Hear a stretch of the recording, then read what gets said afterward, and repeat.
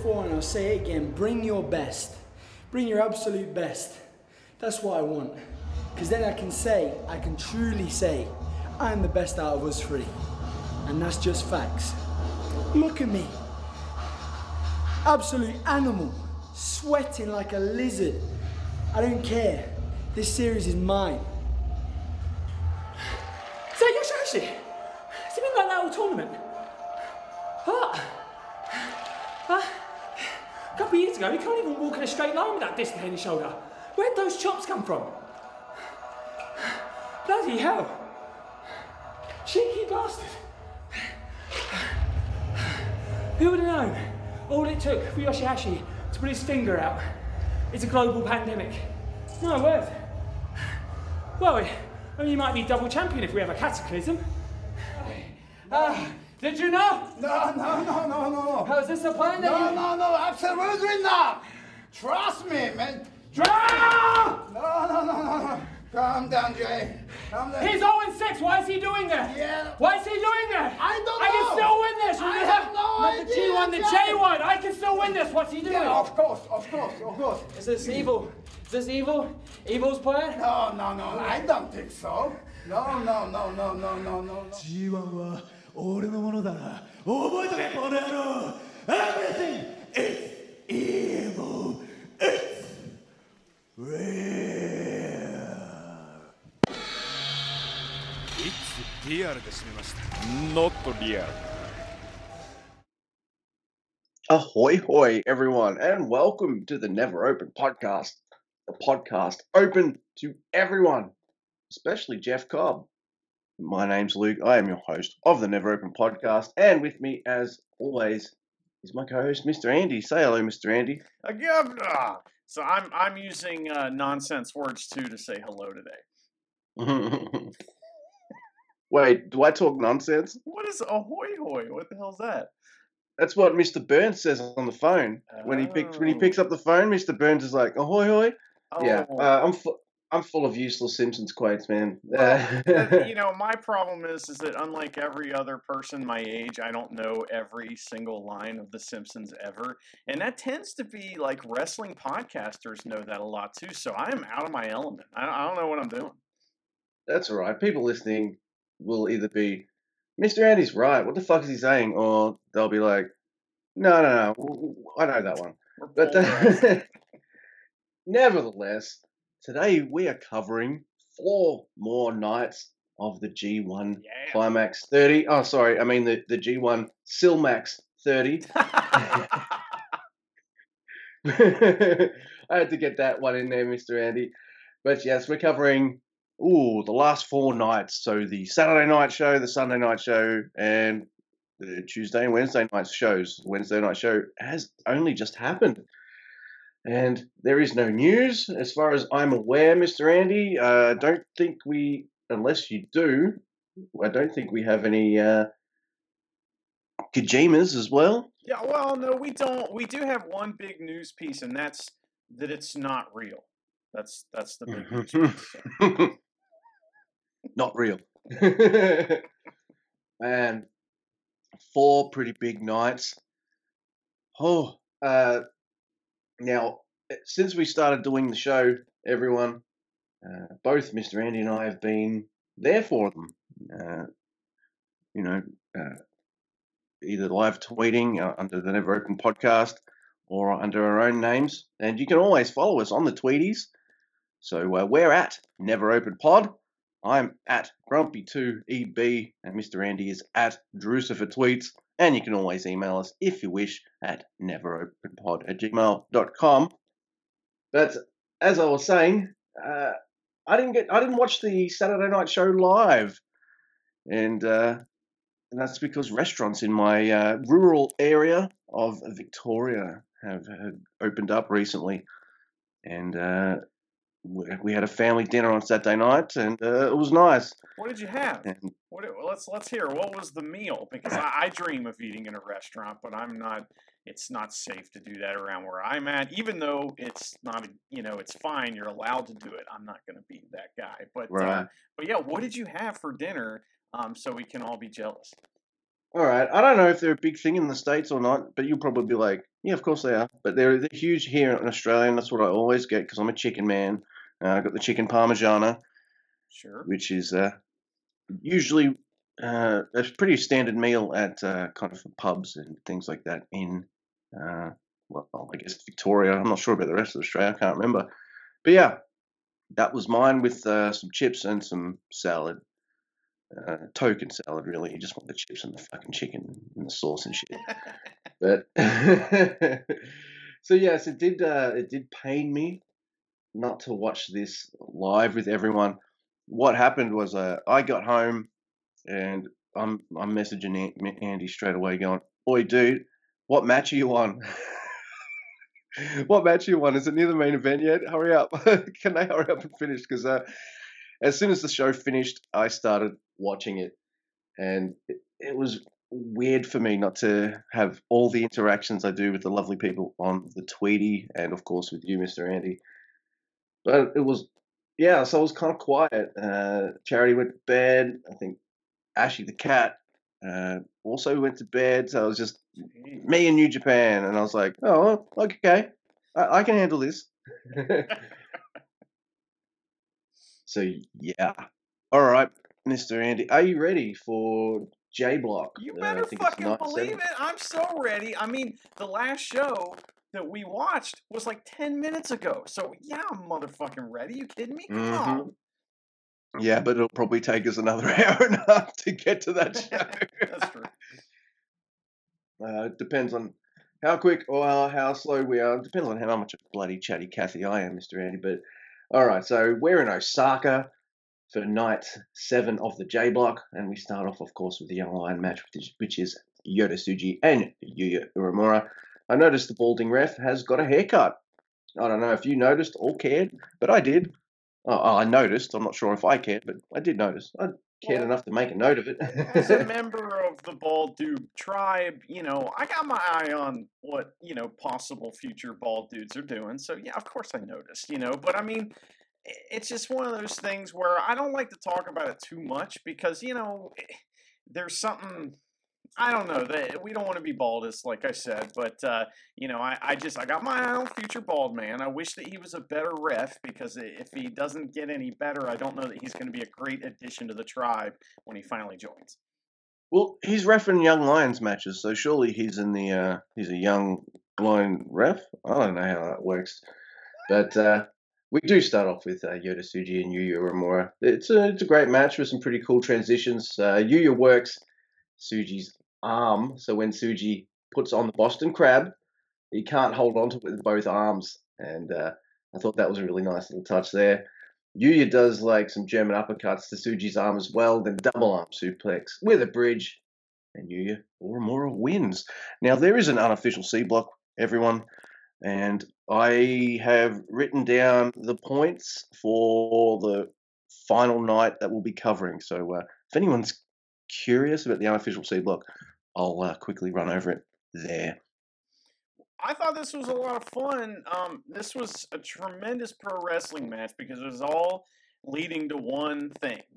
There's this term that gets thrown around in, by fans and wrestlers and everything that's called high spot. And a high spot in a match is basically a point where the match has hit its peak. And so, a high spot can be anything. In a Yano match, a high spot might be pulling tape out of his pants. It happens. And in this match, the high spot was this massive arm drag that Yuya Uemura hit on Tsuji.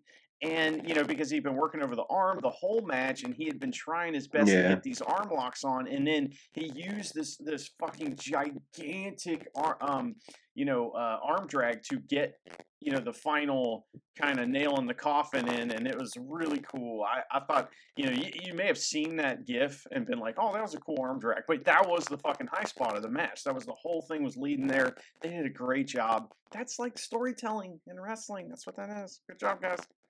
Yep, and the young lads have it. They've been mixing it up as the tournament goes on, and I think you mentioned it to me that man, these young lions I bet you they're looking forward to having some rest time or something, man. We're looking You forward know. to having some rest time from them too. So. Oh yeah. No offense to them, but yeah, exactly right. All right. We start off with a match I liked a lot. So we got Jeff Cobb versus Tomohiro Ishii, and I remember Mr. Andy us saying in a previous episode, "Geez, we like how Jeff Cobb throws people around and stuff, but we need something a little extra from him. We need a little fucking attitude, man." And that's what I like about this match. It's an awesome start with some, actual attitude by Cobb. These fucking tough nuts, they smash each other, man. And Cobb gets in some of these like suplexes, then Ishii fucking these chops and strikes. It's just, I love it. And when Ishii's chopping the shit out of Cobb, I just thought to myself, this is how Ishii tells the crowd to clap for him. He doesn't tell you to clap by, clapping or having a young lion do it or anything like that. He encourages you to clap by chopping the shit out of someone. And I thought that was awesome because that's when the claps kicked in. Ishii's doing these chops and the crowd's just going clap, clap, clap. No, that was nice. This match is kind of never as fuck. I love it. There's like headbutts galore. Fucking, this is everything I like in a wrestling match. I've been up and down on Mr. Cobb, but oh man, Ishii just has a way of bringing it out of people, and he brought it here. And I thought this was an awesome finish. Ishii's caught into a power bomb, then Tour of the Islands, and Cobb wins. Ishii's one of my boys, and I want to see him win all the time. But I always feel like if someone beats him, they friggin' earn it. And Jeff Cobb definitely earned this win. And we got Cobb on 6 and Ishii on 6. Both these men are eliminated from winning the G1, by the way. So this was just a matter of pride.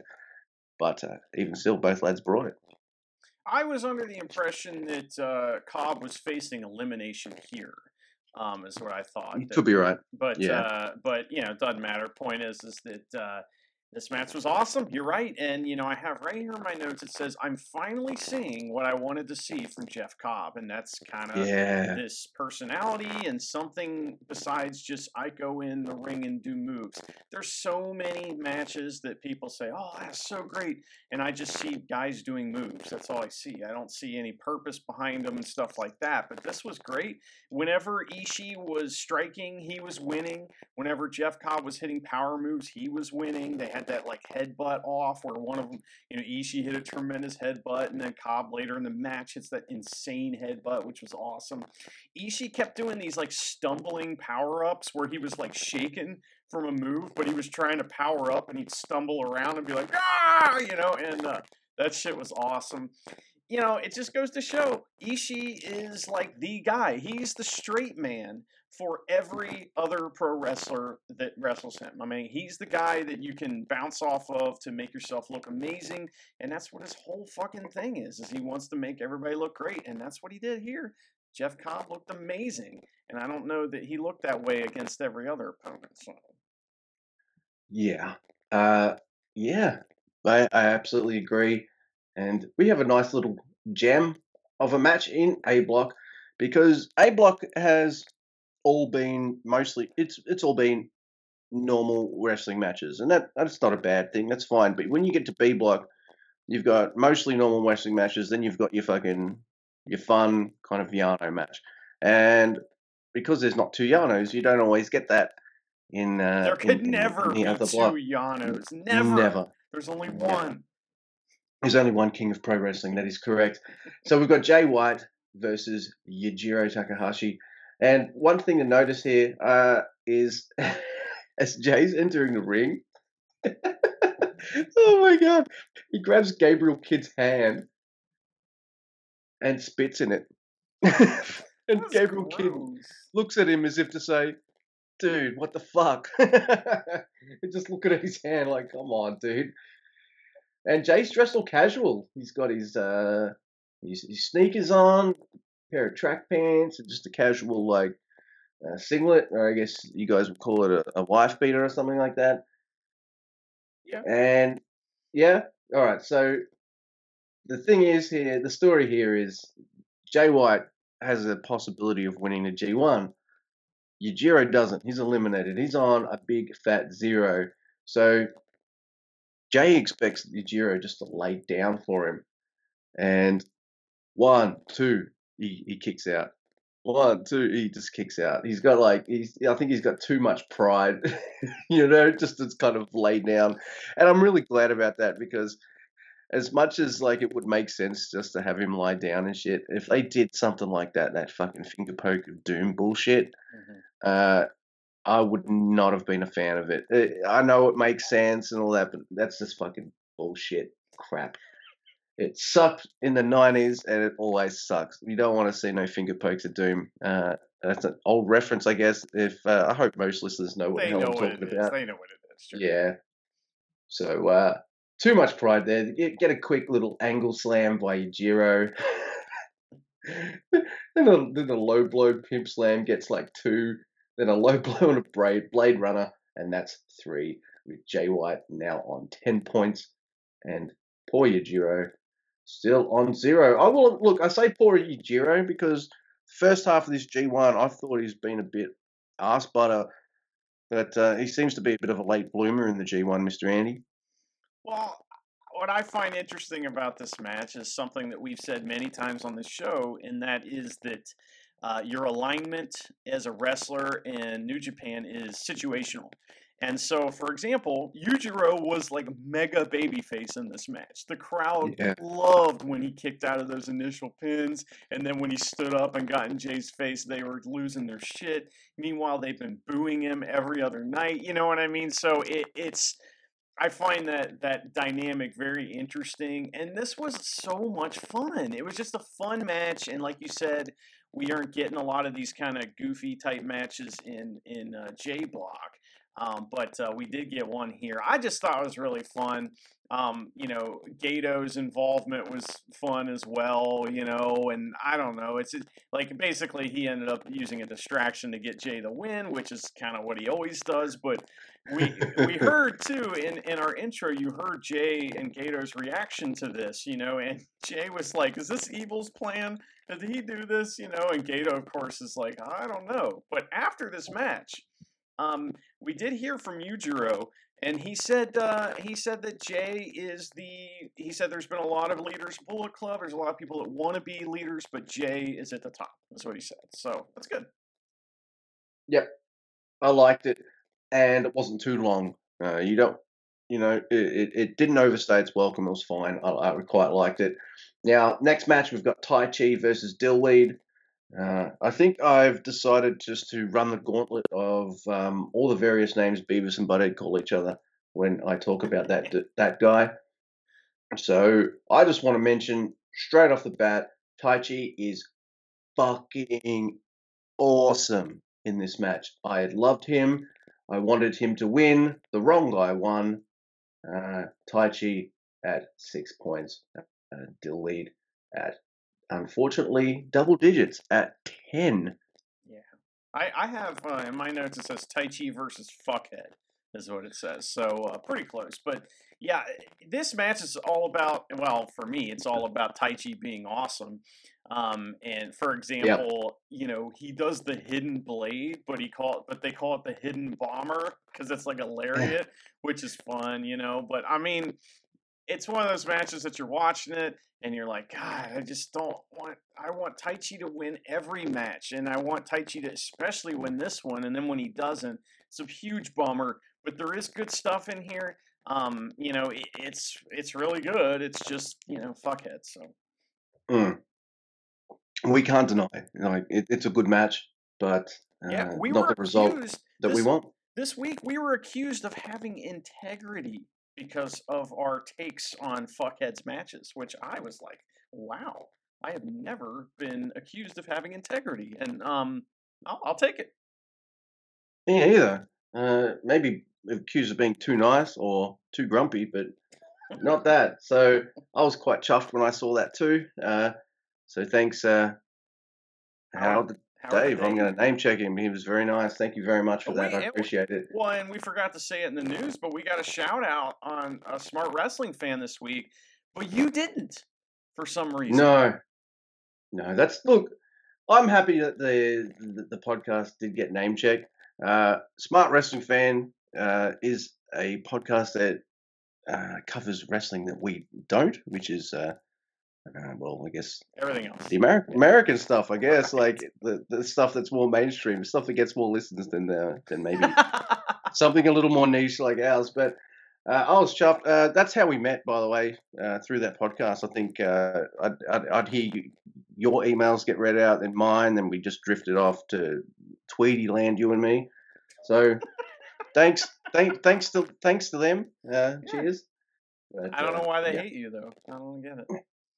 Yeah, and yeah, I don't know why he disagreed with you about fucking Yano Zack Sabre Jr., but yeah, that's okay. That's not here nor there.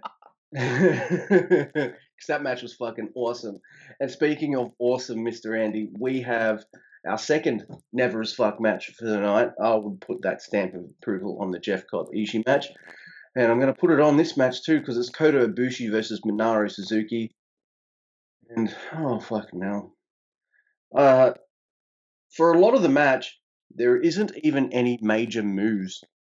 These guys are just circling each other like they're fucking MMA kickboxers or some shit. You know, just circling each other, strikes, all this kind of stuff. These two men beat the shit out of each other. They're even laughing as they hit each other. It's fucking insane. If you're going to fight someone like Suzuki, it's only a matter of time before fucking crazy Ibushi comes out. And he's pretty much crazy the whole match. Yes. I liked how Suzuki stopped Red Shoes from counting out because that's not satisfying for him. That's like a bullshit ending. He just wants to hurt people. Oh my god! There's a standing Kamigoye, which looked awesome, followed by then the usual one. Ibushi wins, and as Ibushi is pinning Suzuki, Suzuki's just smiling. Yes. Big fucking smile on this match.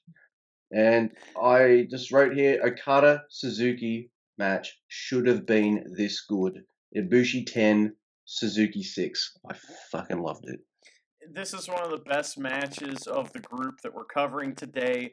There's this promotion that Suzuki was associated with back in the day called Pancrase. And Pancrase was like UWFI, or it was like a legitimate fight promotion that kind of worked their fights a little bit.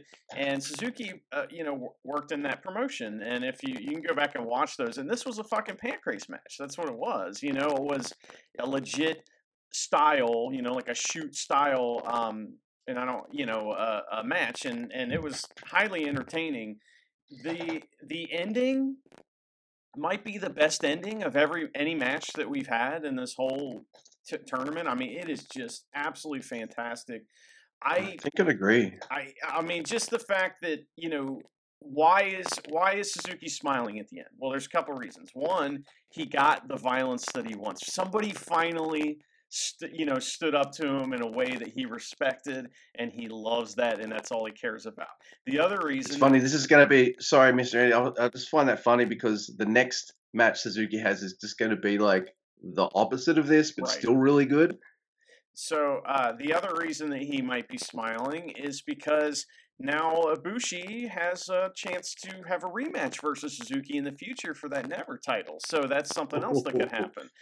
So there's a lot going on with this match, and if there's anything that you watch from this week, it's that and then one other match I'm going to recommend that you absolutely have to watch. But this one is just fantastic. It doesn't really get much better than this in this particular style. It's got to be one of the highlights of the G1. Suzuki hates losing. I know he does, but his smile, man, just at the prospect of being able to do this again with Ibushi, oh, yeah, fantastic. Now, I think we're going to have a bit of a disagreement in the next match, and that's fine. That's all good. That's all right. But we've got Kazuchika Okada versus Shingo Takagi. And, all right, so I love Shingo in this. I've never seen Shingo put on a bad performance. I never will. I doubt it. But, all right. I remember when Okada started putting on the money clip on people. Mr. Andy, and I was all for it. When there was a few doubters out there, and I was like, look, I'm all for it because it involves risk control, and Okada's all about that risk control for the Rainmakers and shit. And I was always saying, all right, that it would be a really good kind of transitional move. Like you weaken them up with the money clip, boom, Rainmaker, and that's what you do. Kind of like what Sonata will do. He doesn't really tap people out with not Cold Skull End, right? He doesn't tap people out with that move. Maybe he does, but very rarely. He'll use that to weaken someone up so he can go for the mood assault. But Okada's not using the Rainmaker, and it's driving me nuts, Mr. Andy, because, all right, New Japan likes to promote itself as kind of like a sport, and I want to say this right now. All right, say I'm a boxer. I'm not. I'm too short. I've got no reach. I'd never be a boxer. I'm not fit. All right, but say I'm a boxer and I've got this fucking awesome punch that just fucks people up every time I use it. So what do I do when I'm boxing? I'm going to use that fucking move because it's a surefire way for me to win. Okada is the winningest New Japan IWGP Heavyweight Champion ever. He's held the title for more days than anyone ever in the history of the promotion. What's helped him do that? The Rainmaker. Why do you stop using it? It doesn't make any sense. It's fucking stupid. It doesn't make sense in story. It doesn't make sense. And just to use the money clip instead, it just feels to me like that just slows down the match, makes me frustrated, and it just chumps people out. And I fucking hate that move now. I'm really down on Okada here. Look, there's some signs of Okada of old here. There is in all of these matches, but he isn't for me right now. And in my opinion, I think he's undeserving of the victories that he's getting. And it ends, of course, with the Drought Maker putting Kazuchika. He's the Drought Maker. It ends with the Drought Maker putting the stupid fucking money clip on Shingo. Shingo doesn't tap, of course. He's too tough for that shit. So he, of course, passes out. And it's a ref stoppage. And it just really annoyed me. I'm like, you're fighting these guys who are amazing, absolutely incredible. And you're not, and to me, Okada not using the Rainmaker is holding himself back. It's like, you guys don't even deserve Rainmakers and shit. I don't like the story. I don't like it. All right. I've said my piece, Mr. Andy. It wasn't as vicious or as ranty as I thought it would be. I've cooled down a bit. I've been able to kind of like think it out and talk it. I've bounced this shit off Charity a number of times just to go, all right, how am I going to kind of talk about this? Because he is amazing. He's one of the best I've ever seen. And for me to kind of just be so down on him is disheartening. All right. Well, Done. I like this match, and I'll tell you why. So the story of the Rainmaker not being used is kind of like the idea is, and it's a fucking dumb story. You're right. Is that Okada is playing on hardcore mode basically? That's like the idea. Is like, I'm not gonna use my finisher anymore because it's too easy to win that way, which is shitty, and that buries other wrestlers, and I don't like it. However, I had put that out of my mind for this match. I was like, I love Shingo. I love Okada. I've been down on him lately too because of his, lack of effort. And there were definitely times in this match where I thought, gosh, you could have tried a little harder there, but man, Shingo made this match awesome. And it was because of his performance and his chemistry with Okada. This is the first time they've had a match together that I'm aware of, and I thought it was really good. It's not the greatest match ever, but it is an extremely solid main event. And one of the reasons that I loved it was the false finishes they built to were believable. And I jumped out of my seat a few times thinking Shingo was going to win, like literally jumped out of my seat. And I was all about this match. I thought it was great. To me, it brought back the Okada of old that we've seen, in the past. And towards the end of this match, we got Okada putting on the money clip, right? And yeah, you hate to see it, whatever. But man, Shingo sold the shit out of that thing. Almost like he was a cartoon character, like or like a video game character that had been punched in the face and like one eye's real big and one eye's like closed, like that kind of thing. He just crushed selling the shit out of this thing. And man, by the end of it, I believed that he was actually passing out. And I don't know, man. I thought this was awesome. Maybe something that can cause someone to have a problem with this match too is the slow pace. It's a slow building pace, just like most New Japan main events and like most Okada matches. And I don't think it got good until about 5-6 minutes in, and then it started to get towards that, very good, almost great category. But that's my opinion. It's okay. We're allowed to disagree. I don't care. I mean, it's just one of those things. I know you hate Okada right now, and I get it. I hope that, somehow he drags his way out of the drought for you, because he's definitely going to be a big part of everything going forward. And so I still think he's going to maybe win the G1, and this was a big step for him towards that. I think we're the nicest disagreeers of all time. We're very nice disagreeers. Like, I remember I can't remember who it was with, but it was on the Tweety, and someone was saying something about Yoshihashi, and I was like, well, I kind of like him. And that person was like, I see that, but I don't. And I was like, cool. And then we moved on. It isn't the kind of stuff you need to hold on to. You just disagree, man. The important thing is we all love New Japan. That's the only thing that matters. And yeah, I'm happy to move on to the banger block. I don't want to beat a dead horse, man. I'll probably talk a little bit more about that during the next Okada match. Not in such length or anything like that, but yeah, if you're happy to move on to the banger block, I am too. Let's do it.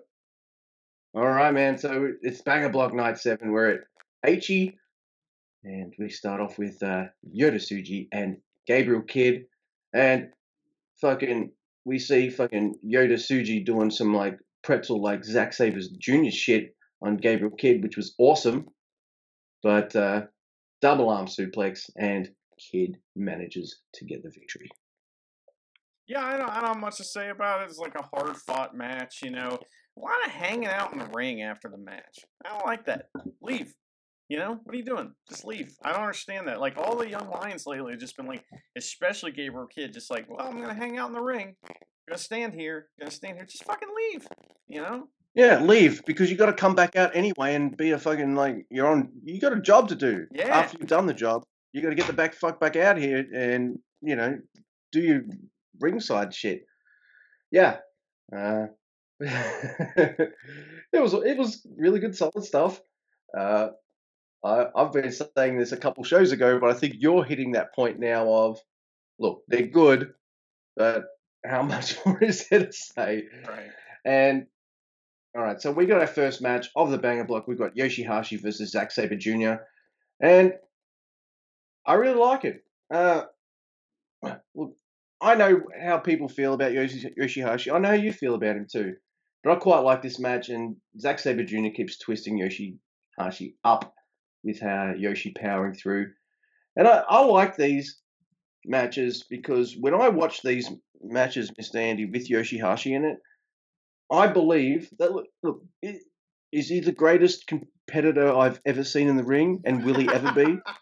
Maybe. No, probably not. Look, I'm realistic. I like the guy, but I'm not about to say, look, I like Zack Ryder, everyone. I like the dude. He's a big goof, but I don't know. I like him. That's it. Probably because I liked how he kind of got himself over and all that kind of stuff. Do I ever see him being a world champion? No. I don't need everyone I like to be the biggest elite wrestler in the world. But I like Yoshihashi. I liked him with Zack Sabre Jr. He chops the fucking shit out of Zack Sabre Jr., by the way. But one thing I want to mention is Yoshihashi, every match I've seen him in this G1, I feel like even though he's losing nearly every single match, he beats Sonata, but I feel like he gives every match everything he has. I feel like he's got nothing left on the table. He's put it all out there. And I respect the shit out of that. I don't think Okada's putting it all out there because he's holding back. And that really pisses me off. And then I see someone who's nowhere near as good as Okada leaving it all on the table. And I just fucking respect that. There's some great chops. There's a gnarly thrust kick that Yoshihashi does. But of course, Zack Sabre Jr., come on, he's going to twist this motherfucker up. And there's a ref stoppage and Zack Sabre Jr. wins. Am I disappointed? Yes. Did the right guy go over? Yes. Zack Sabre Jr., 8 points. Yoshihashi, 2 points.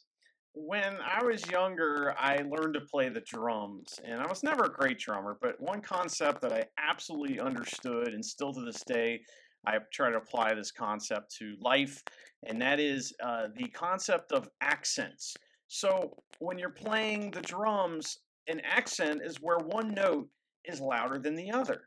And you can make that happen by just hitting the shit out of the drum, or you can make that accent stand out by making every other note quieter. And so I think that you're having the accent thing happen with Yoshihashi, where we've seen him not try for the past like fucking 5 years, and now that he's trying a little, you're like, oh my god, look how much he's trying, you know? So I think that that's kind of what's going on with him. I thought this match was fine. You know, I don't care about Yoshihashi. However, it did give us some backstage comment gold that we heard at the top of the show from Zack Sabre Jr. And I love that promo, by the way. It's I loved it because, yes, did he rag on Yoshihashi? Of course he did. But he also put him over at the same time, which is a really good heel promo. I like it when heels do that. I like it when heels go, this guy fucking sucks. Damn, he fucking kicked the shit out of me. Like, those chops, where'd they come from? So I like heel promos like that. And, yeah, I don't know, he's not going to pull out, like, 10 million star classics and shit. But I respect a guy that I feel is putting it all out there rather than, holding back and shit like that. So there it is. All right, man. You don't want me to talk about that match anymore. So let's go to this match. I fucking love it. It's Toru Yano, the king of pro wrestling, versus Kenta. And there's no need to sanitize after this match. I didn't think so, because there's fucking sanitizer all over the fucking place. Look, there's fun and games. Like Yano has a chair. Fucking Kenta has his briefcase, and neither one of them will put him down and stuff. Kenta keeps faking him out, so Yano puts the chair down, and Kenta will pretend to put the briefcase down, but oh no, he still got it. But it was pretty fun. And then there's like Sanitizer Central. It's fucking everywhere. Even Chumpy fucking gets it all over him and shit. And Kenta takes Yano up on the ramp, hits him with the case, and tape flies the fuck out of it. I thought that was awesome. Kenta tapes Yano's wrists to like the entrance. There's like, these poles and shit. He tapes him to that, waves goodbye to him, and then runs to the ring. Kenta 6, Yano 6.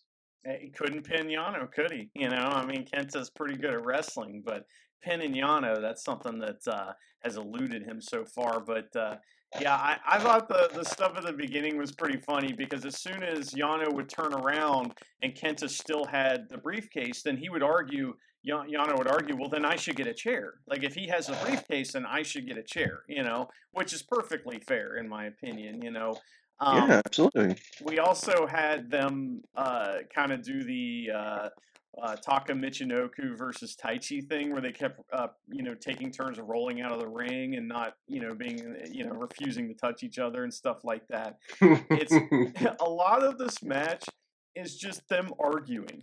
So there's like big chunks of this match are the ref and the two wrestlers just arguing with each other. I thought it was so funny, the reveal that the briefcase was full of rolls of tape. because like 100 of them fell out. It wasn't like one or two. He came prepared for a Yano match, and I respect that. Also, Very smart. Maybe he was hiding all the tape from Yano. That's the other thing too, Yeah. is that like because at the very beginning, Ref Chumpy pulls tape out of Yano's pants, and Yano's not real happy about that because maybe he couldn't find any more tape because fucking Kenta took it all and put it in the briefcase. So that was pretty great. I mean, it's just fun stuff. I really enjoyed it. I'm sorry that Kenta won though, because goddamn, the king of pro wrestling being defeated by tape. You never thought you'd see the day, I remember, like, I don't know if I said it on the show or just to you personally. You were like, "Oh, Yano's going to get so many points this year." And I was like, "He's going to get 6 or 8 tops," and he's got 6 now, and he might get 8. And the reason he might get 8 tops is because his last match is against Yoshihashi. Oh, So, so there you have it. Look, really fun stuff. We talk up these Yano matches because he is by far my favorite comedy wrestler of all time. And I never get tired of him because when he works with so many different creative wrestlers, they're all willing to work with him to just figure out new, interesting, creative ways to bounce off of each other. They're not like, all right, let's just do the usual blah, blah, blah. They all feel different and fun and interesting, and he's just a blast to watch, and it's a blast to see everyone interact with Yano. Fucking love it. All right, dude. Here it is. I really like this match too. This is Juice Robinson versus Sonata. And I thought for a lot of it, it was quite evenly matched. It was really good pace with some great counters, like Juice turning that Rana into a power bomb and things like that. Then you got Skull End and a Mood Assault, and Sonata 8, and Juice at 6, and now out of contention. Really like Juice in this G1. Juice has never really been a huge mega scorer in previous G1s, and he's obviously not in this one either. But I still think this is his best performance in this G1.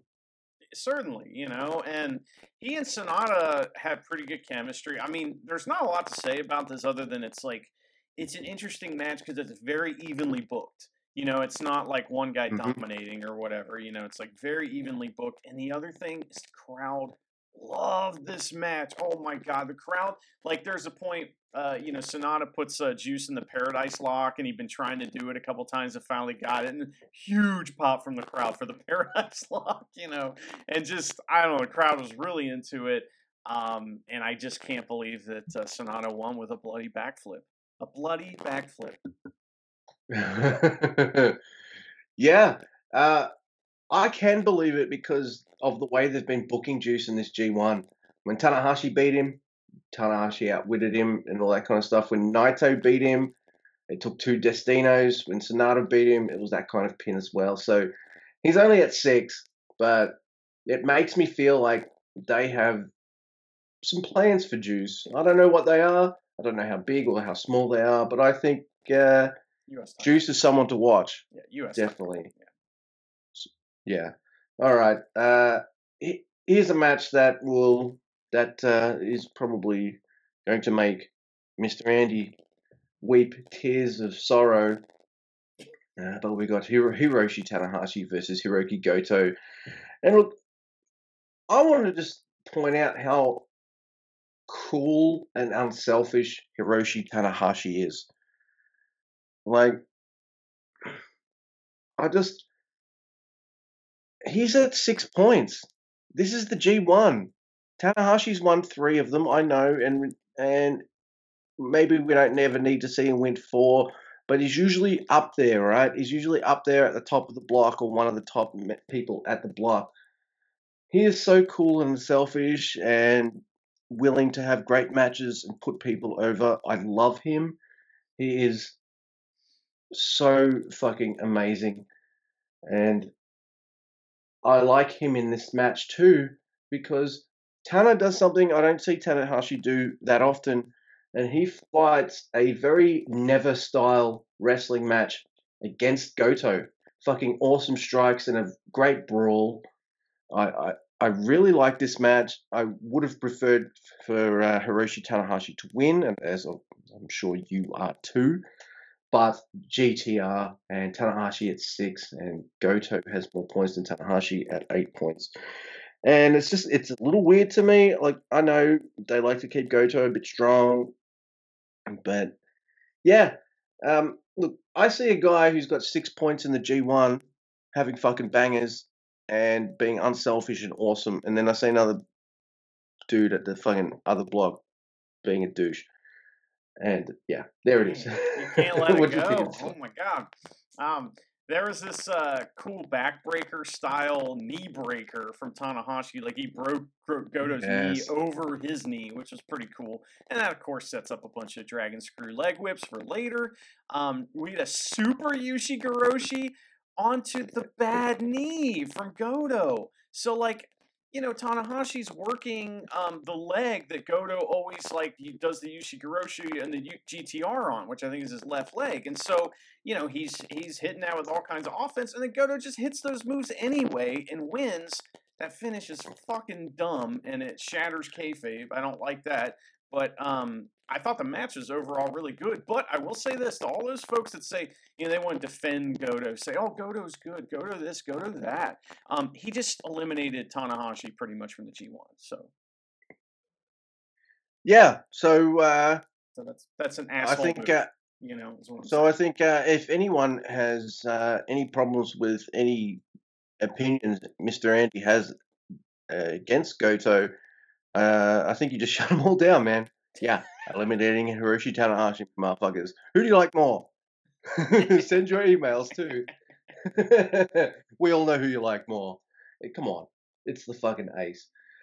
Yeah, but still a great match. Oh man, I love Tanahashi. All right, main event time. It's Tetsuya Naito versus Evil. This is the third match, and here's where I wrote bloody Twitter. People on my feed mathing this shit out, so I knew who would win this one. God damn it! And before people say, "Well, Luke, you shouldn't be on fucking Twitter if you're fucking, watching it." Hey, I do a New Japan podcast. I watch it live with people. I tweet and interact with them. It's kind of Mr. Andy and I's way to go, hey, welcome to the Never Open podcast. The podcast open to everyone. Come and interact with us. So yeah, we're tweeting. And we will see tweets where people who have much superior math skills than me. Oh, if you're looking for me to kind of math all this kind of shit out at the end, by the way, I suck at maths. English and reading and stuff, I got that all covered. Math, I suck at it. So don't expect any of this kind of breakdown shit from me. If Mr. Andy can handle it, I can probably bounce off him, but I suck balls at maths.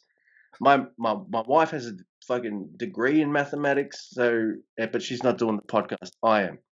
So and so so here we are. She'd be fucking thrilled maybe if she got even more heavily into New Japan, and I'd be like, here's a spreadsheet of the G1. And she'd be like, oh. Yeah, we are not Yeah. involving spreadsheets in our show. I will quit. I hate spreadsheets. So I'm just saying. Look, I respect and admire people who are so passionate about New Japan because it's all about the love of New Japan, right?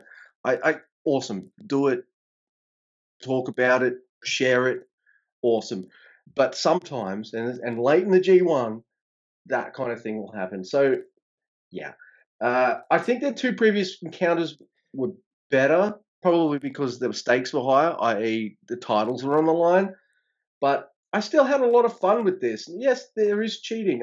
I know people get mad at that, but I bought the T-shirt. In fact, as we record this, Mr. Andy, I'm wearing Darkness Club right now. I even wore it for the movie review I did today.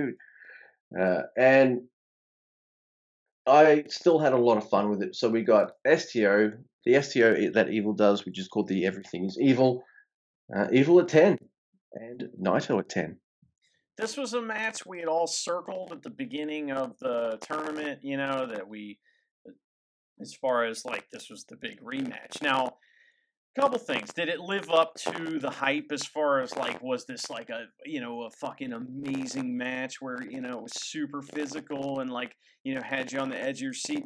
I don't really feel that it reached the heights that, you would want necessarily for this match. However, you know, this is a situation where holding back, I think, is what they want to do. And I know that, and the reason is because this story isn't over. This is just another chapter in this story, and we are like at the beginning of the book still. So you can't have the big fight scene, the big battle. You know, can't be in the first 2 chapters. So you know, I get why they didn't lay absolutely everything out there. I thought it was pretty good, and it was fun to watch. Yeah. You know, and I love Evil, and I love Naito, and I love that their dynamic and everything. I'm interested to see. I think that this story is going to continue in the World Tag League, and maybe, you know, Naito will tag with someone in the World Tag League, and you know, and then Dick Togo and Evil maybe will tag together or something like that. And I'd like to see some more fights there. So again, like I said, it's just another chapter in the long book that's going to be this feud.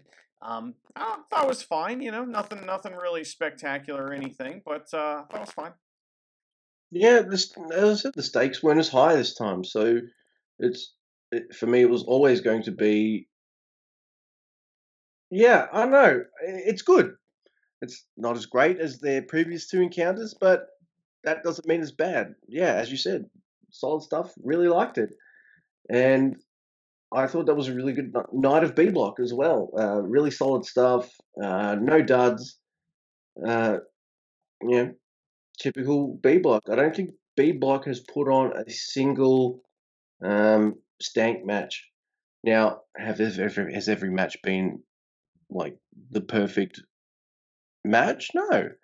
As I said, J Block will take you to the highest of highs and the lowest of lows, but B Block will be sure and steady, consistent, and I quite like consistency. You know, because as much as I love the highs, the lows can like suck it. So, if you're ready, Mr. Andy, let's go to J Block Night 8. Yes, sir. All right, man, you're ready. I'm ready. We got Yuya Uemura versus Gabriel Kidd, and you mentioned this, and you're right. Yeah, who's gonna win when both men sprint to the ring? Yeah, I mean, you don't know. I mean, it's like it's all up in the air at that point. They're trying to trick us. Yeah, because you've pointed it out, and I don't know why I didn't notice this, but now that you've pointed it out to me, I think last week or week before, or last episode, the episode before, I don't think we've got a weekly schedule. It's kind of hard with the G1. You've got to kind of slot them in when you can, right? But as soon as you mentioned that, that guy ran to the ring. Oh, he's getting his ass kicked. Yeah. But if they both run to the ring, you're just like, oh, fuck. Yeah, that's a universal that was very truth. good. It's a universal truth in pro wrestling. I mean, if you think about it, Virgil jogged to the ring. You know what I mean? Like, there's certain guys that have always jogged to the ring, and those are the guys that are jobbers. So it just is what it is. Yeah, it is what it is. And, you know, this is also another really good Young Lions match. They're all fucking good. Point me a shit Young Lions match. Like, it's in this G1. Point one out to me. You can't. It's impossible. This is another good one. But Yuya with the double underhook, and he pins Gabriel Kidd. Yay! My only thing to point out in this is just lots of great mat wrestling, and Gabriel Kidd busts out the Muda Lock in this match. So that's strange. I've not seen that one come from him before, or if I have, I don't remember. So Muda Lock from Gabriel Kidd. And he also, we heard from him at the top as well, and he said that he sweats like a lizard, and lizards don't sweat. So that's pretty stupid. Is that true? No, did he say lizards don't sweat, or did you? I just said lizards. Wait, lizards don't sweat. Yeah, he said, "Look at me, I'm sweating like a lizard."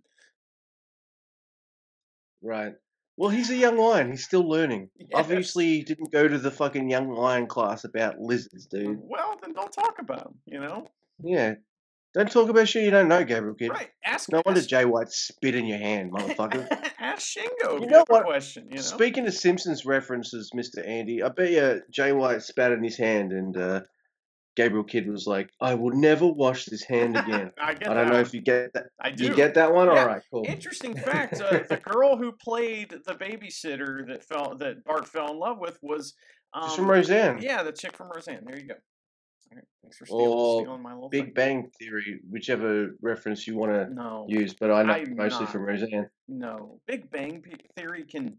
I fucking hate that show. It's like the worst show of all time. So, all right, let's move on. I don't want to talk about that. It's so bad. No, me neither. Hey, we both hate it, so what's the point of fucking talking about it? High five.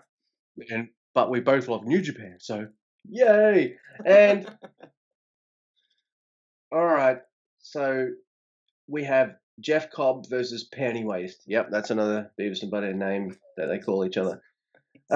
Now, I think everybody knows, and Andy, you'll back me up here. I know you will, because we talked about this, and the science checks out. We love Jeff Cobb. We've been talking his praises since the beginning of how awesome he is, how much we love him, his charisma, his star power, everything. We think he's absolutely a phenom, and we love him. What? And we love him because he beats Pennywise up like a little bitch, suplexes the fuck out of this motherfucker, and wins. And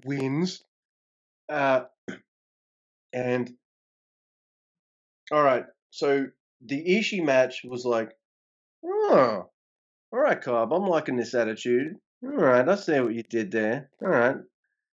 And then he did us all a huge favor by beating Panty Waste, I'm changing the name, and I marked out big time.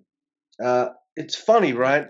An episode or two ago, I'm just like, fuck this guy for beating Jay White. How dare he? What do you mean, how dare he? Gato behind the scenes is like, all right, you pin him. All right, cool. Done. That's probably how it went, right? But for me, I'm just like, what the hell kind of bullshit is that? Because I'm a passionate Jay White fan, kind of blind and biased, of course, because he's my boy. He's my dude. So, yeah, I really like Jeff Cobb in this match. Yeah, just like the alignment is situational, I think fandom can be situational too. And there was a couple things about this match. One, I really enjoyed it too, just watching, Fuckhead get killed, which is great. Liger was super drunk in this match, which was awesome. He was laughing and having a good old time. But there was one thing that Cobb did that made me very upset. Is that they had like a little exchange on the apron, and he appeared to be about to throw Fuckhead to the moon off of like if they were a Dark City, he would have thrown him into space, But he was about to throw him off the apron to the floor, and then Fuckhead fought out of it, and I was like, "Come on, Cobb, kill the guy," So I saw that tease, and I was just like, I don't think that's a good idea. Oh. It's him. No, do it. Go for it. Take that one, please. I remember mentioning during the Ass-Face Suzuki match where I was just like, I wonder how much Suzuki has to beat the shit out of him before I'm like, please stop. And I never reached it. So if they ever wrestle again and they want to do a reenactment of Brock Lesnar versus John Cena with Dillweed playing John Cena and Jeff Cobb playing Brock Lesnar, I would love that. Yeah. If everyone remembers that match, which I thought was awesome. Anyway, that's it. Let's move on. We've got Kota Ibushi versus Yujiro Takahashi. And guess how Yujiro starts this match? He jumps Ibushi before the bell, right? And takes him where? To the outside. Yeah.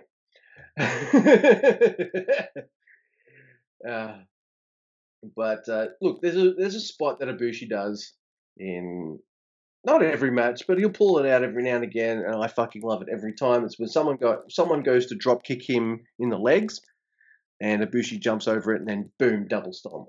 Always love it. I mark out for that. I don't know if I've really kind of mentioned this or anything like that, but I probably have. Who cares? It's worth mentioning again. Kota Ibushi is like one of the best in the world. Yeah, certainly. Yeah, he's just. I like his look. He's got this kind of pretty boy look, but these fucking eyes. They can be like fun and playful, then can just fucking turn stone cold. I'm gonna rip your fucking head off. I love Kota Ibushi. Love him. And yeah, I do think Yujiro gets in way too much offense in this, but he does a cool fisherman buster off the top rope. Respect. Hey, he's a late bloomer in the G1. He's been his first half, not a fan. You heard me shit on it a lot. I beat that dead horse until it resuscitated back to life, then beat it to death again. But his second half, I've really liked it. Even though he's still at 0. Kamigoye, Ibushi 12, Yujiro 0. And 12 is that magic number. We'll talk about that more at the end, by the way. But I thought this was Yujiro's best match. Now, something to your point about Ibushi is that I know why you love him so much.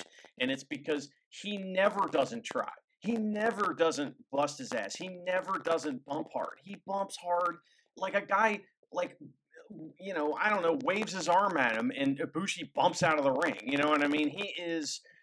makes his opponent's offense look amazing, and that's why he's so great, and one of many reasons. I've seen him sell for a blow-up doll. Like, yeah. Oh, yeah. Yeah. Have you seen that? Yeah. Oh, Yeah. absolutely.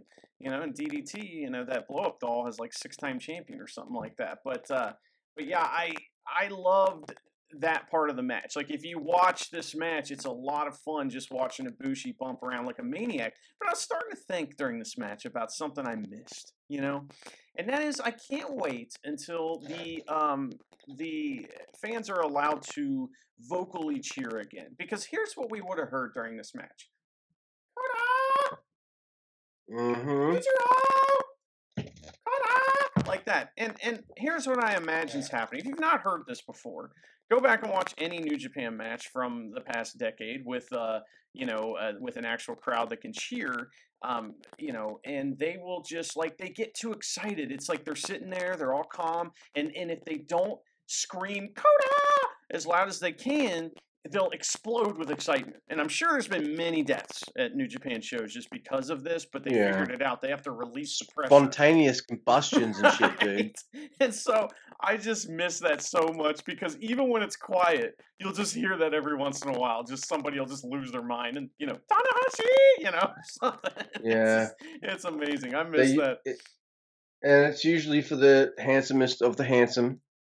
I've even heard it for Sanada. Yeah. Everybody gets it. Oh, now, one more thing about this match is that the Kamigoye that was hit at the end, camera angle is so important with pro wrestling. If you see even a great move at the wrong, angle, it doesn't look that great. And they had this angle where basically it was almost an over-the-shoulder shot from behind Yujiro, and it was the perfect angle, and it looked like his head was going to come off his shoulders. Tremendous work there, and we don't talk about it enough, but man, New Japan. I would say camera it's also because we've seen Kamigoyes from wrong angles. Yes, and of course he's not really kneeing the fuck out of his head. But wrestling's fake, everyone. Just so you know. But yeah, camera angles are important. You see a kick-ass move from the wrong angle, and you're just like, the fuck was that? And that might take you out of the match. And it's not necessarily the wrestler's fault. Because of course Ibushi's not going to drive his knee right through the fucking anyone's head for real. That's just insanity. But you get a good angle on it. And in wrestling, if it looks good, it was good. Yeah. You know. But yeah, that was fucking I really like that match, and I fucking love the next match. It's never as fuck, and I say that quite happily because for me, Taichi has turned into a never guy. Look, I can see him with the IC title. I can see that. I can see him with the Intercontinental title, but for now, he's got this kind of never style of fucking strikes and kicks and just brutality, which is awesome. Yes, he's still a douchebag heel, of course, but he can bring it, and he's done nothing but bring it in all of 2020, really. And there's this Taichi just kicks Shingo right in the friggin' face, and it looks amazing. There's a really cool back and forth in this match, and a really cool reversal into the Made in Japan by Shinto, according to my crappy notes. It's Shingo, of course. I don't proofread my notes. I'm just like, fuck this. This is my notes. I'm gonna read it out. But I don't mind making myself look dumb. That's all cool. There's just like too many kicks to the head to Shingo. He takes so many strikes to the head. Too many. And Black Mephisto, Taichi 8, Shingo 6. And Taichi has a win over the Never Open champion. And I was always thinking like the story of Shingo's G1 would be him defeating Suzuki and getting that shot. So I thought if he beats Taichi, he has even more claim to that fucking thing, right? Yeah. So I was kind of sitting here going, all right, Shingo's going to win this. And I'm happy with that. And then I got surprised. And guess what? I was happy with that. Do I love Shingo and want him to win every match? Yeah. But I am like you, Mr. Andy. I want Taichi to win every match too. That's just how I feel. Yeah. And we got Taichi 8, Shingo 6, yeah. Taichi's kind of the new shiny toy, sort of. Even though he's been around forever, he's different now, you know? And so because of that, he's kind of the new shiny toy that we all want to play with, you know? And so in Shingo, his shine has faded just a little bit, you know? Not that much, but a little bit. And so I was rooting for both guys in this match. Taichi also brought back an old favorite. He used to use his like weapon of choice was the ring bell hammer, and he brought that back, and that was part of the blows to the head. He also choked the shit out of Shingo with the camera cord, and Ref Chumpy tries to stop him, but he has no power, so he can't do it, you know. And that super kick there at the end, so, you know, Taichi tried like a pumping bomber, it didn't work, and then, you know, they're hitting the ropes, and he super kicked Shingo's fucking head off. It was another one of those like perfect camera angle type situations, almost the same angle and everything. And I was happy to see Taichi win. I think Taichi needs a better finisher. That's like the one thing that I think he needs to kind of, you know, he needs something that makes him look cockier, something that's like, you know, shittier to the opponent. That's what I want. And so, you know, maybe something that has multiple strikes or something that has like, you know, takes a few more seconds than just a little backdrop type thing. But that's just my opinion. I thought this match was great. I'm all in on Taichi. I'm all in on Shingo. I love these guys. I can't wait to see them wrestle again, no matter what it is. Yeah. He's a shiny new toy because I remember you've probably heard that. I've mentioned this before. You've heard this for longer than me. Let's go Taichi, Taichi, go home. And even before COVID had hit, those chants have stopped because he brings it now. Like he fucking brings it. Like he's. I know when I say Yoshihashi brings it, he brings it for Yoshihashi. When Taichi brings it, he's next level. That's true. Taichi's next level. He's fantastic. I fucking love him, and I look forward to his matches. And this one was no exception. Great stuff. This one was for Pride because both men are eliminated, and man, what pride these two showed! It was fucking awesome. So, if Ibushi versus Suzuki was this straight up brawl, never as fuck kind of thing, where Suzuki loved it, this is the opposite. It's Minoru Suzuki versus Switchblade Jay White. Switchblade Jay White doesn't give a shit if you think he's tough or showing his toughness. You know what he wants to do? Win matches. The W's are more important to this man. I thought this match was fucking awesome. And it's the King battle. King Switch versus the King. So I cheekily tweeted out, I'm going for the King in this match. Sorry, King, I'm going for the King. This is the kind of match where, as well as Taichi versus Shingo, and that match and this match is. Here's another Simpsons reference. Who wins this match? We do. We do.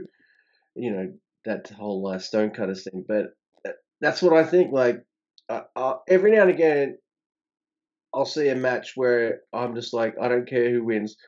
And I'll say to Charity, I'm like, Charity, guess who wins this match? And she'll be like, we do? And I'm like, yeah, we do. So it's a king battle.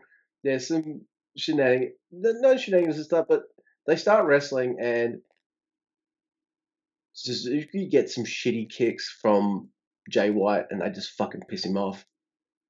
They just piss him off. If no one remembers this, they fought 2 years ago in the G1. And in that G1, I'm pretty sure Jay beat most of the faces and lost to all of the heels. Suzuki fucking kicked his ass. He was wise to everything, you know. But this is 2 years later. Switchblade is a smarter douchebag than he was 2 years ago, man. And I freaking like this shit. Jay's heel shit. Suzuki's wise to it. And, you know, Suzuki beats the shit out of Jay with his trademark stiff shots. And Jay's selling is amazing. He just drops like a fucking... I don't know. I can't think of something that drops. But he drops pretty damn good. This is good podcasting shit, dude. But I love Jay selling.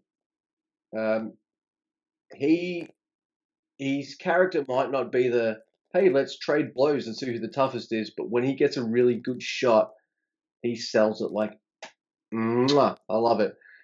Then there's like some awesome working of the leg by Jay, and every time I see him work the leg, I'm like, oh, we're getting a TTO, we're getting a Tanahashi tap out here. Gato even calls for the TTO, and Suzuki counters it. Suzuki has some great Blade Runner counters as well. I freaking enjoyed that. And, he puts Jay in an arm bar. Jay taps the fuck out, but Red Shoes is distracted by Gato, of course. Gato gets decked. Suzuki is about to put the gotch on, but Gato again, low blow, Blade Runner, and Switchblade at 12. Suzuki 6. This match was awesome. I mean, it's fantastic, and one of the things I find interesting about it is that the only reason that Jay was able to stay in this match, so the first time Gato distracted, it worked a little bit, and then the second time Gato distracted, it did not work, and like you said, Suzuki was wise to all this shit.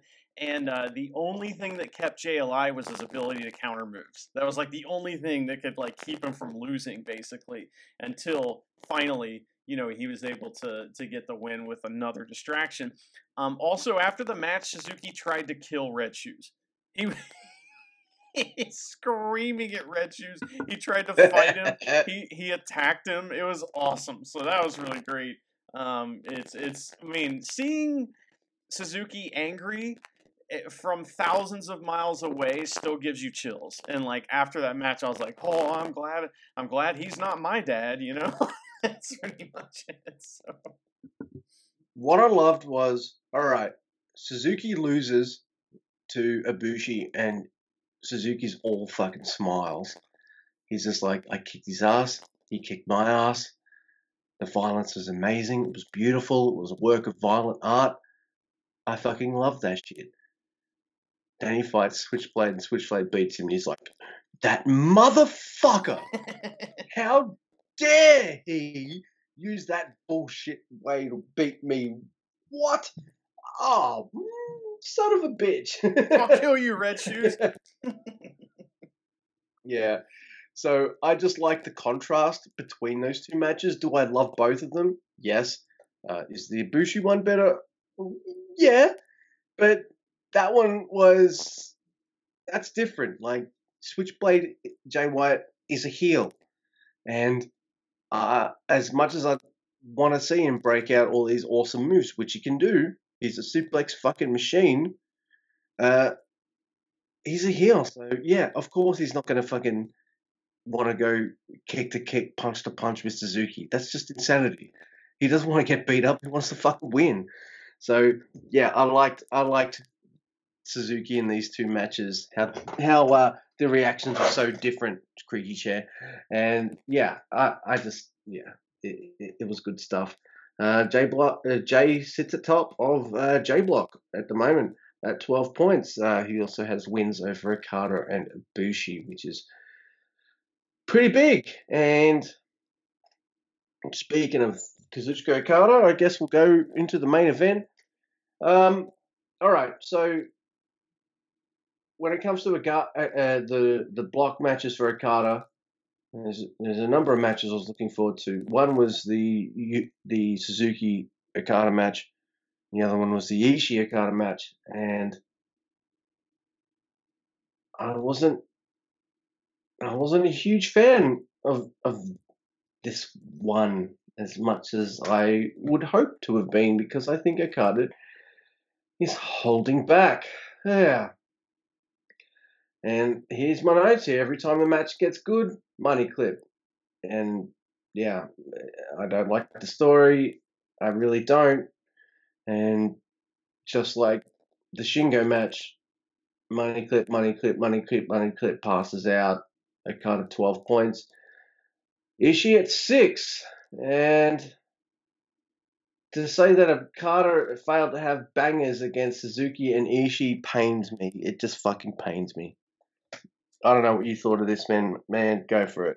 It's really straightforward. You know, I mean, it's like straightforward match. You know, there wasn't any big surprises or anything, although we did get to see Ishii chop the absolute shit out of Okada, which was nice. And there was a fun. Okada does this spot a lot of times where he'll get a guy up on the top rope and then he'll do this amazing drop kick and like get all the way up to kick the guy in the face. And he did that to Ishii. Ishii just no-sold it and then hit a King Kong knee drop. Shout out to Makabe. You know, that was pretty cool. He's off shooting a movie at the moment. Yeah. But so while I was watching this, I had a stunning realization. I was stunned. And that was that this story of Okada, you know, just being too good, and so he's got to kind of hold back or whatever. This is basically the plot of the anime One Punch Man. And that's pretty much what the plot of that show is that the guy is so powerful that he defeats everyone with one punch. So because of that, he's kind of depressed, you know, and he's just kind of bummed out and nothing really excites him. And I think that's kind of what we got here a little bit. One Punch Man is better than Okada in this current storyline, though. Yeah. I'm not too familiar with One Punch Man, but that sounds fucking hilarious. It's really funny. All right. Yeah. I don't know, man. Like, Ibushi Suzuki should have main evented that night. It really should have. And I look at this card and I'm like, yeah, Okada Ishii should have main evented this card. But I was just left unsatisfied. Luke, you want the book, don't you? You want them to give you the book. They're not going to give you the book, man. So, you know, the drought maker continues. Yeah, fuck him. All right. Banger block. This is what?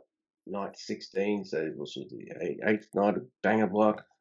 And we're in Kanagawa, Yokohama Budokan. Now, it's not the Budokan that they'll mention every now and again. Apparently, they've never been to this particular place and venue before. Okay. So I think it's got different spelling, but it's pronounced similarly. I don't know, but it's not the Budokan, but it's yeah, it is what it is. Who cares? All right, so we got Yuya Uemura versus Yota Tsuji, and I like how Tsuji counters the overhook suplex into a crab, and then Yota Tsuji doing some fucking Sonata Spinaroo shit and puts on another Boston Crab for the win. I thought that was a fucking awesome win. Apparently that was Yota Tsuji's hometown as well. Oh, okay. And before you jump in with your thoughts on this match, I will just jump in and say, if anyone cares about the unofficial C block, it's Yota Tsuji at 5 wins, 4 losses, 2 draws. Yuya Uemura at 5 wins, 5 losses, 1 draw. And Gabriel Kidd at 4 wins, 5 losses, and 1 draw. Yeah, fuck you, Gabriel Kidd. But there's like a ton of headlocks in this match too. This is another headlocks the match. And then Yuya is trying to break Tsuji's arm again. But like I said, giant swing into the Boston Crab. Big win for Tsuji. I thought that was a lot of fun. And you know, Tsuji, he walked calmly to the ring. And Yuya sprinted like a loser. Yeah, he did. Yep. Do I have to run out there? Yes, you do. You're losing. Get out of there, bitch. Run. Well, let's get this over with, you know? All right. So, I guess for a lot of people, they get the worst match out of the way first. I don't know. But I really like this match too. It's Kenta versus Yoshihashi. And I've yet to see Yoshi stink up the place. I remember these two having a match in fucking America, and I got fucking booed big time. But I really like this one. Yoshi chopped the shit out of Kenta's chest. It's red as fuck. Kumagoroshi too was kind of cool. Someone on Twitter spelled that out for me. I didn't know what the move was called either. So yes, thank you Twitter or Tweeties. Yes, Kumagoroshi was cool, but Kenta kicks the fucking shit out of him. And look, I want Yoshi to have at least 4 points, man. And you're going to be disappointed if it's against fucking the next guy. I think you'd be more disappointed if he beats Yano than if he beat Kenta. If he beats Yano. He's not going to beat Yano. All right. But I thought this was a really, really good match. Kenta's like, I respect the stick. Yep.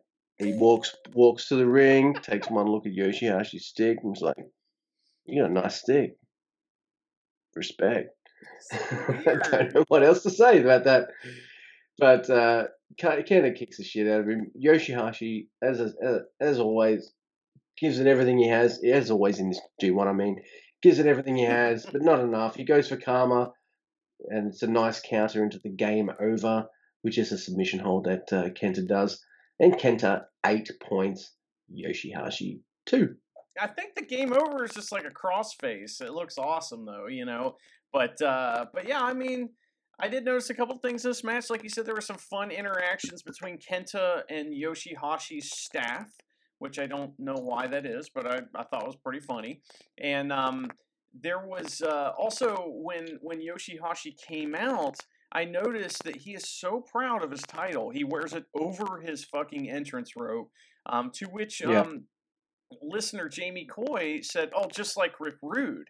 And I was like, yeah, Yoshihashi is no fucking Rick Rude, okay? So let's not... Yeah, he's alive. So Sorry. You son of a bitch. So, you know, there were some decent comebacks in here from Yoshi, and I thought it would be kind of short because he hit the Headhunter like right out of the gate, which is the worst blockbuster you'll ever see, unless I try to do one. But New Japan is investing in Yoshi, so it was a little longer than I thought. You know, we got kind of arm wars later on in the match because Kenta was working on Yoshi's arm, and then Yoshi's like, oh, you have an arm too. So he starts working on Kenta's arm. And I thought it was pretty fun, you know. I mean, I don't know. It was good, you know. Nothing bad here. No. That's high praise from you. I have to, listening to you say something half nice about a Yoshihashi match is like getting blood from a stone. So, well, it's not that bad, but I think you pay it out. Like when Goto pulls in a good match, you're just like, yeah, that was good. Like I think you're pretty fair, even if it's quite obvious you don't give a fuck about either man. But it pains me to say it. It pains me to say it. Does it pain you more to give praise to Yoshihashi or Goto?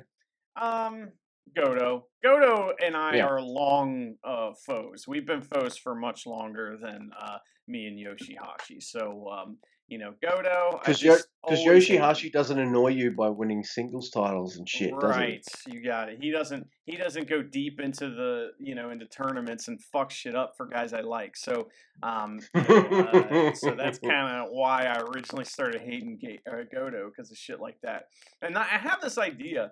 I don't know if I'm ever going to do it. And if somebody out there wants to do this for me, please do it. Because goddamn, I try to do it and it's really hard. But I have like a parody song I'm trying to come up with about Godo. And I'll tell you off the air what it's for. Because it's perfect, but I can't write lyrics. So maybe a year from now I'll have it figured out. But one of these days I'm going to have a little song about Godo. Can you sing? Oh, I'm the greatest singer, yes, of all time. No, I can't really sing. All right. Are you like on a scale of 1 to 10, where 1 is auto-tune bullshit and 10 is Tai Chi? How well can you sing? Well, I do not belong in any list or any kind of group with Tai Chi, but I mean maybe a 2.5. You know. All right. I can hit some notes. Fair enough. All right. You can carry a tune, but you're not going to have a number one hit. That's what you kind of tell them. Well, and you know, if and you don't need auto tune. Well, in my music anyway, you know, if I were to be, putting out music, it's about the message, not about the execution. So it's kind of like Yoshihashi.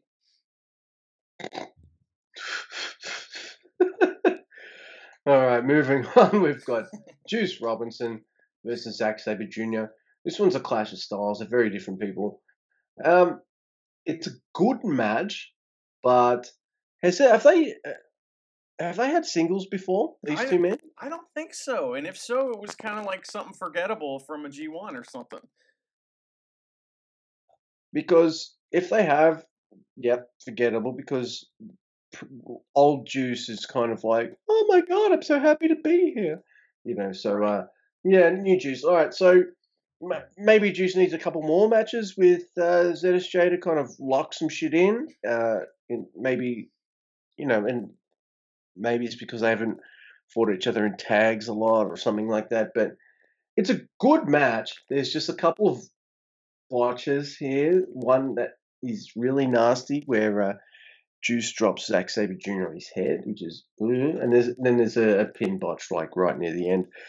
But other than those two things, I quite like this match. There's Juice's power and brawling nature versus the submission machine. Excuse me. There's some wicked counters by Zack Sabre Jr.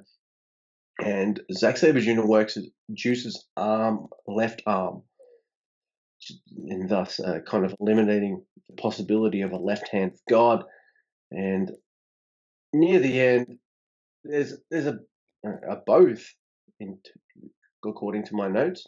Didn't put a C in that, so I botched the word botch. Everybody, that'll make people happy. That's amazing. There's a botch near the end, but trapping pin and Zack Sabre Jr. wins. Juice on 6, and ZSJ still alive on 10 points. In this match, Juice wants to stand up and fight. Zack Sabre Jr. wants to mat wrestle, and Jushin Thunder Liger wants to be drunk, and everybody gets what they want in this match, you know. So there's all kinds of good stuff going on. Just real quick about those two goofs up. The one, basically they were doing that thing where a guy has another guy in like the arm bar thing where one guy's standing and one guy's laying on his back. And so then the idea is the guy who's standing is going to pick him up. So he has Zack Sabre Jr. up, and I just don't think Zack Sabre Jr. is ready to be let go yet. And so he just landed right on his dome and went sideways with it, and it looks terrible. Go to our Twitter and you'll see it. I threw it out there, and also on the Instagram. It's on there too. And but the other goof up, the other hiccup on the pickup, if you will, was they were doing the Pulp Friction, and Zack Sabre like bumped for it, but it didn't happen. Like he bumped for the which was weird. So, but the match is very violent, which I was pretty happy about. I thought it was pretty great. It's sad that the Sweet Boy was eliminated, though, here. This eliminated him from contention, and that's very upsetting. Yeah. And the next match is just pure delight. It's the King of Pro Wrestling, Toru Yano, versus the double champ, Tetsuya Naito. And, man, I remember just going off on you, like, fucking... Not going off on you, but just going off on nights and going, oh my God, I'm sorry, take your fucking clothes off and hurry up. But I quite liked it in this match because Yano's getting super pissed off by how long it takes Naito to take all his clothes off. to wrestle. Not all his clothes off, just to take off the suit he's wearing because he's got his wrestling gear underneath. And, so Naito goes slower, much slower. Even pretends he's intimidated by Yano by having trouble with the buttons and shit. They don't touch each other for fucking ages as well. Eventually they go outside though, and Yano uses his sanitizer spray, and he he tapes Naito to Yota Tsuji through the ring barricade, kind of like how he taped Zack Sabre Jr. through that ring barricade to a chair. And it took Zack a long time to figure out, I'll just turn the chair the long way so I can get out. Fucking Naito's a double champ. He ain't stupid. He's like, yo, Tsuji, squeeze the fuck through this. So Yota Tsuji squeezes the fuck through that, and they're still taped together. And they go back into the ring, and they both climb in just at 19 out of the 20 count, and they both do kind of a nice double team move. Then they get the tape off, and Naito goes, "Hey, thanks for that, man. Fist bump." Puts his fist up there. You're just like, really? Okay. No. Kick to the midsection. Scoop slams Yota Tsuji onto Toru Yano. And then Naito tries to fucking scoop slam Chumpy onto Yano. But Chumpy gets out of that. He's like, hey, what are you doing? I'm a ref. Low blow onto Naito. And then low blow by Naito on Yano. And 1, 2, 3. Naito pins the King of Pro Wrestling. Naito at 12. Yano at 6. This was a lot of fun. I quite enjoyed it. It's mind games, but comedy mind games, you know? Yeah. And Yano's super impatient. He's like, okay.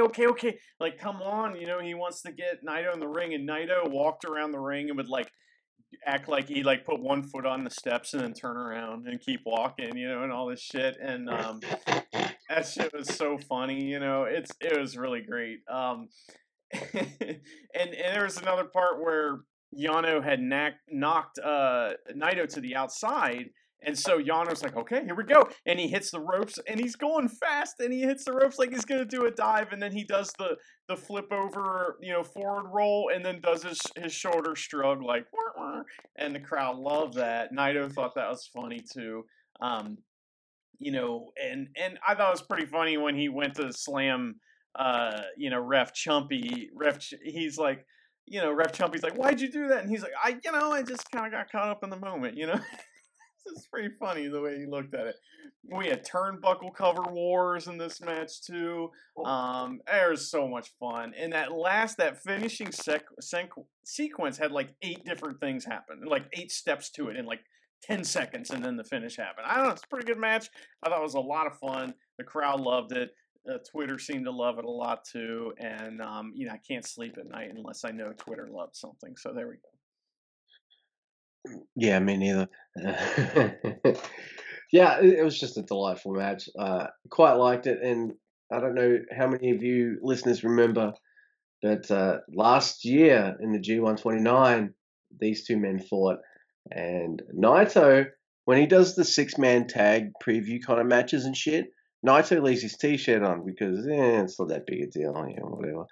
So he had his t-shirt on in that match against Yano last year, and Yano was just like, I'm going to put this over your head and fucking pin you, motherfucker. Like, boom. Naito did not fall for that bullshit this time. He was ready to go. He was ready to go. Very smart. And here we go, another match. It's Evil versus Hiroki Goto. And I thought this was pretty good hard-hitting stuff, mixed in with Evil's evil, which I really dig.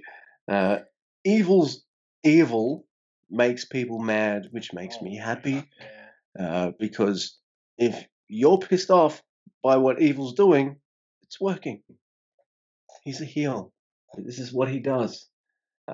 He's doing it perfectly. I fucking really like that shit.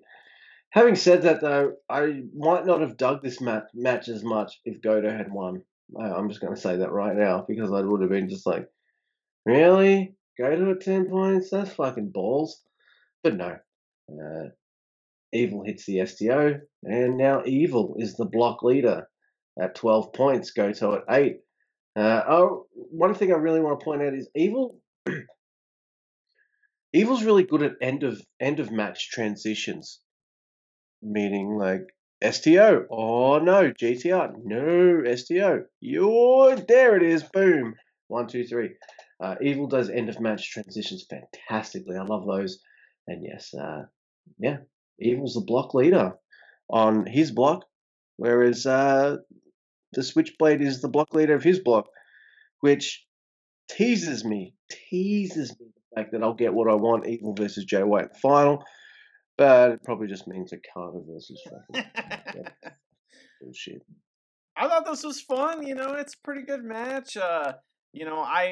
They did the thing it's like the only thing that Goto does in matches that I actually like is where he'll chase a guy into the ropes, and then he hits the ropes, and then he goes to the other side and hit the ropes, and then they change sides, and they did that in a kind of extended sequence. And him and Evil are usually pretty good partners when it comes to that.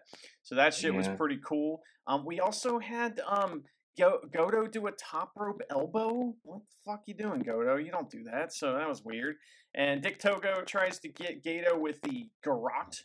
However, he eats a Yushiguroshi instead, which is like, okay, sure. Like Naito falls for that, but not Goto. He's so smart. See how he does the thing where he stands in the waterfall?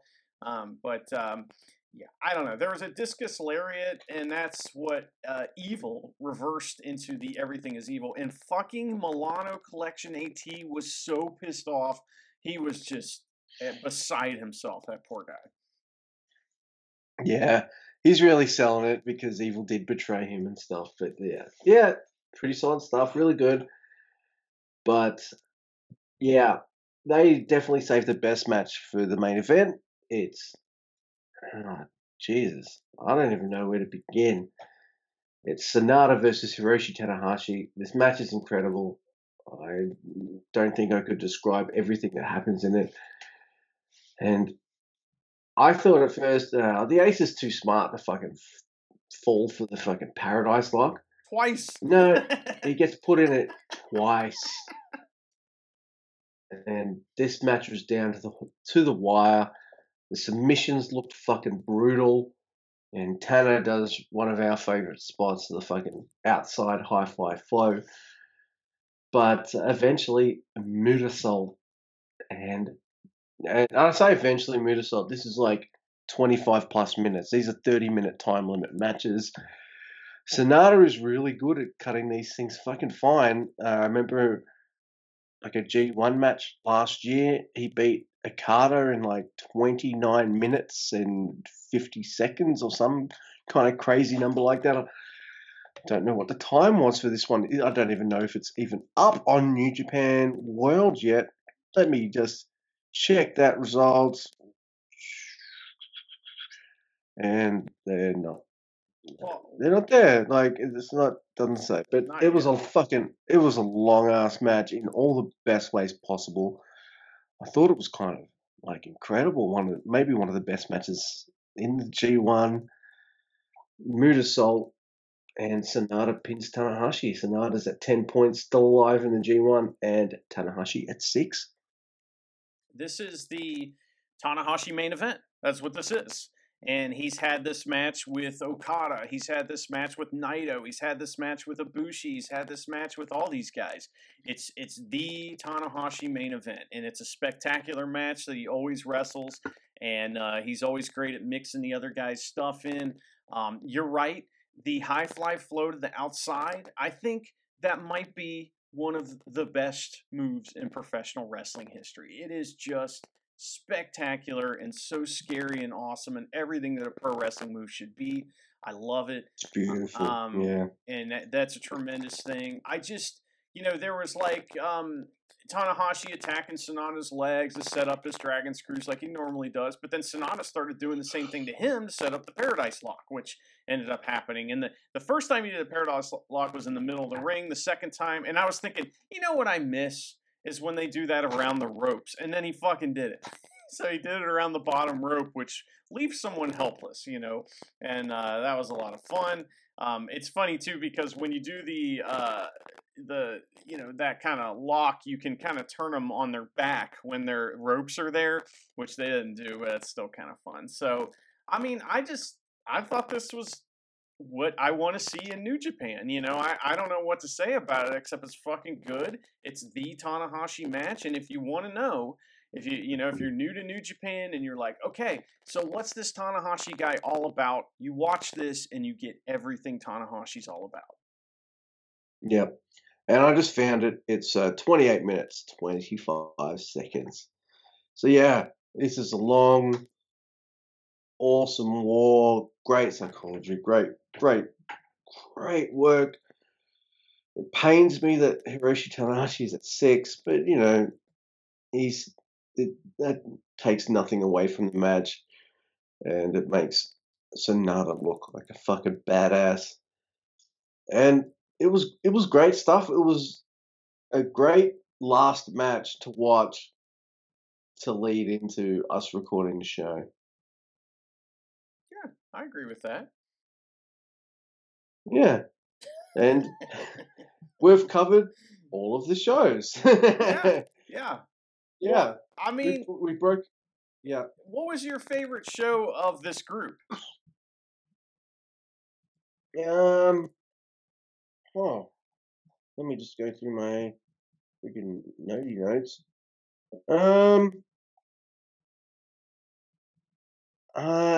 It kind of pissed me off too much, so it's not going to A block. I'm sorry. So maybe tonight or the other B block night. I'm sorry. It kind of really pissed me off. So it's not going. I'm not going to him. I understand. People might be like, "Are you crazy?" But there were so many other good matches. But yeah, but his matches were both the main events at both times, and it kind of like really annoyed me. But I don't know. I don't know if I'm really horrible at picking a favorite night. I do have a favorite match, though. I think it was Ibushi versus Suzuki. Yeah, that was my favorite night, was that show, the first one of this group. I thought it was awesome. There was very little crappy stuff going on in that show, and and even the match that I didn't want to see was very good. So I thought that was pretty good. Like you said, Ibushi versus Suzuki's kind of the match of the week. So kind of if we want to throw something like that out there. However, man, there's some really good stuff going on too. I mean, Kenta versus Yano was so much fun. I liked a lot of the stuff that happened this week, and so Shingo versus Taichi. We had Jay White versus Suzuki. That was amazing. There's so much good stuff. So it's fun to look back on all this though and think about how much fun have we had. But Luke, we're heading into night 17 of the G1 here coming up, and this is kind of the home stretch, right? Yeah, there's 3 more G1 matches. G1 matches. What the fuck am I talking about? 3 more nights of the G1. I think, right? There's one more A block, one more B block, and then the finals. You got it. We don't know what match is going to be in the finals, and because we just don't know. We don't know if other wrestlers are coming back or anything like that. But if we go to Friday, there's some interesting stuff going. Oh my god, Jeff Cobb versus Yujiro. I mean, Cobb's just going to win in 5 minutes. But Yujiro's going to get his first win. I hope so. I'll be rooting for him. That'd be great. Yeah. But we got Shingo versus Suzuki, which is going to be nuts. Yeah. We got a match. We got probably a match that I probably care the least about, which is Okada versus Douche Nozzle. But we got Ibushi Taichi, which is going to be amazing. And then Ishii Switchblade is going to be a freaking awesome main event. Ishii beat the shit out of him in the last year's G1. Let me schedule. Where's the fucking... It's Friday. Oh, yeah, Saturday. And then last night, the Banger Block. Some interesting matches. You got Tanahashi versus Zack Sabre Jr. That's always great. And Yano, Yoshihashi, I don't know. That could be fun. Who knows? But Naito Kenta is going to be great. And the main event, which has a huge story to it because these two were tag team champs. They won World Tag League together 2 years in a row. And it's Sonata versus Evil. Whew. That's going to be a good one. So, we got those two shows, which are Friday and Saturday. And then Sunday, we have the finals. Now, the finals, there are no matches announced. So that means that Friday and Saturday, and maybe even as soon as we get done recording, because that's always how that works, we will find out some of the matches we're going to have. We're going to have the return of tag matches. We're going to have the return of a bunch of wrestlers, I guarantee you. And hopefully, we're going to have some teasing of some Super Junior stuff that's coming up and some World Tag League stuff. So I'm excited for that because after that, we have kind of a break, and then we end up having these, Road 2 shows. And also, I don't know if you saw this, but this is despicable. It makes me sick to my stomach, and I'm very upset. And that is that the New Japan America show is now called Never. Why? Yeah. Did you see that? Well, they changed the name every other week, and now it's called Never. So, I mean, come on. Don't be, are they trolling us? They're just taking a piss now, right? Yeah. I mean, come on, man. So that's despicable, and I don't like that. But then we get all these, Road 2 shows before the, Power Struggle, and then we get our tag team and Super Juniors tournament that starts in November. So we are going to return to kind of the normal format of the show, and I think that for the next show, I think we should, go back to our old format. We might have a Kojima tweet. We may hear from Master Wato. We may hear from Outback Takahashi, and we may also have match recommendations. So, so it's going to be fun to return to form. This has been a great practice for the other tournaments that are coming up too. So, and I think that we nailed it. So I'm pretty happy with how this all went. And like I said, the home stretch is feeling pretty good. Yeah. Oh, it felt like a daunting task, but an exciting task when we started. And here we are. We've got one more G1 show. I am both saddened and fucking relieved at the same time. And I'm sure you're even more so that because you have to wake up at ungodly motherfucking hours. Like these shows are just starting in I won't rub it in, but they know. Yeah, they know. Because every time I mention it, you and everyone listening are going, "What a fucking asshole! Shut up." I guess there's probably just one more tidbit to say, Mr. Andy, and in Gato we trust. Is that Yoshihashi?